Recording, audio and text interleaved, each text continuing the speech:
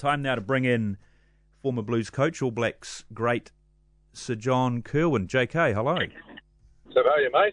Good, mate. How are you? Pretty good. Excuse my speakerphone. My daughter's taken my car today, so I've got her Land Rover Defender. Lovely. Just about arriving at the airport to fly down to watch the Blues beat the Canes, mate.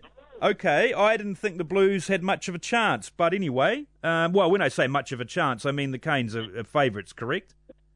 No, of course not. Why would the Canes be favourites, Sam? Blues are on form. I think that the difference will be up front. So the Canes forwards are going to have a big night. For me, Akira Ioane, incredibly motivated to prove that he's of All Black potential. I think we've got a hard-working Patrick Tuipulotu at the moment who's leading well. I just think that if they can keep their forwards quiet and not get the Hurricanes backline the ball that they love, it's going to be an interesting evening. How do you get the best out of Akira Ioane? I think what's happening at the moment is probably a good thing. He's really going to have to fight hard for his position. He's got Hoskins Sotutu, who's playing incredibly well, and in fact, I think Hoskins is the next Jerome Kaino, but at 6. So I think today, the interesting thing is everyone says, what do we need to see from Akira Ioane? And the thing we need to see from Akira Ioane is we need him making his tackles, hitting his rucks. We know that he can carry the ball, right? We know that. We know how good he is with the ball in hand. But when people say we want to see you going to the dark places, that's getting off the defensive line, sticking with your tackles, working hard, never walking, always running from ruck to ruck, making sure you nail your clean out. Those are the things that we'll be looking for tonight. We know he's got the ability.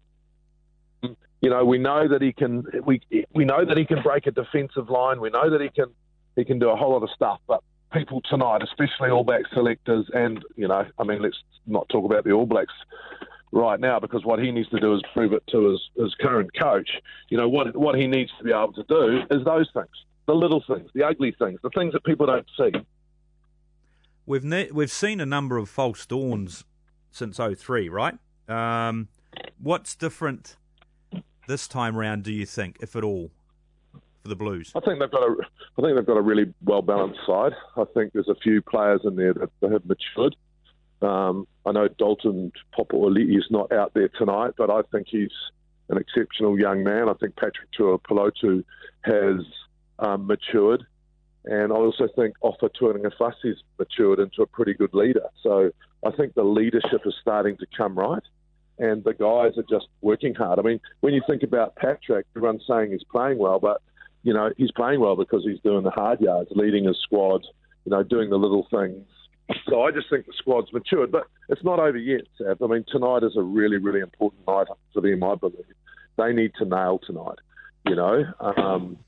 It's not an easy ask, and it's not that important, to be fair, because they've got 7 home games coming up. But if they can nail tonight after a pretty, arduous South African trip where they've set some records since 2004, then they've got consistency. And it was really interesting after the first game where they beat the Bulls. Patrick Tuipulotu said, it was good that we kept our composure for the 80 minutes. So composure, consistency, all those things that we need to see from the Blues, we'll see tonight. Now, if they don't win, because it's going to be a tough game, the Hurricanes are a good football side, as long as they're playing for the 80 minutes, because in the derby, anyway, it could go either way. But we need to see those things. Playing for 80 minutes, consistency, work rate, those little things. Ngani Laumape, would you, or are you seeing enough from him? I know All Blacks, as you say, a fair way off. Are you seeing enough from him to make the squad or possibly usurp Leonard Brown or Jake Goodhue?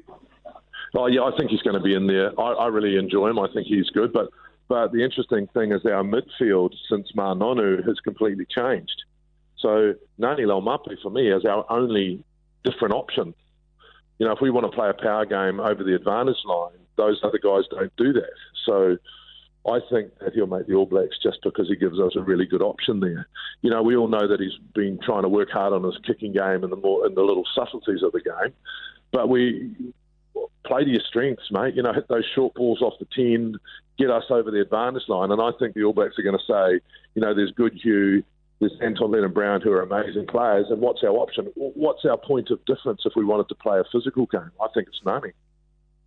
Rieko Ioane you've had a fair amount to do with. I watched that Stormers game, and there was a moment there where he was put into a hole, and Rieko Ioane of last year or the year before would have sprinted away to score under the sticks, but he was mowed down by the number 8. Where's he at, do you think? Yeah, look, changing positions is never easy. You know, people saying why would one of the world's best wingers want to be playing at centre? But he was brought up as centre.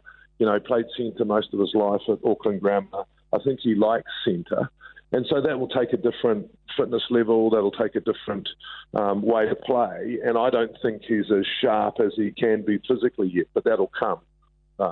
You know, I think he's had a good off season, but he's probably just a little bit flat, and that spark and that strength and that speed will come. While I've got you here, JK, look, let's park the Blues Hurricanes. We know where you're going or where you're siding with tonight, and let's hope. I have this theory that maybe now the cricket's finished, we all focus on Super Rugby, or there's a massive focus on Super Rugby, and we get over that early summer whinging about it starting too early, etc., etc. Just on another issue, look, in the headlines the last few weeks, you've had Sport NZ bringing out a new campaign to keep kids involved in sport, enjoying sport. You've also had issues or debate about whether or not kids' sport should be on TV, sport should be streamed. You've had kids come through sport at quite higher level. You were there. You were there yourself all those years ago as a young man, and clearly, if that happened to you again these days with social media, that would open up a whole new or a whole different sense of circumstances, wouldn't it? I know this is going a bit abstract, but what's your thought on especially the broadcasting of kids' sport and the whole making sure kids enjoy their sport?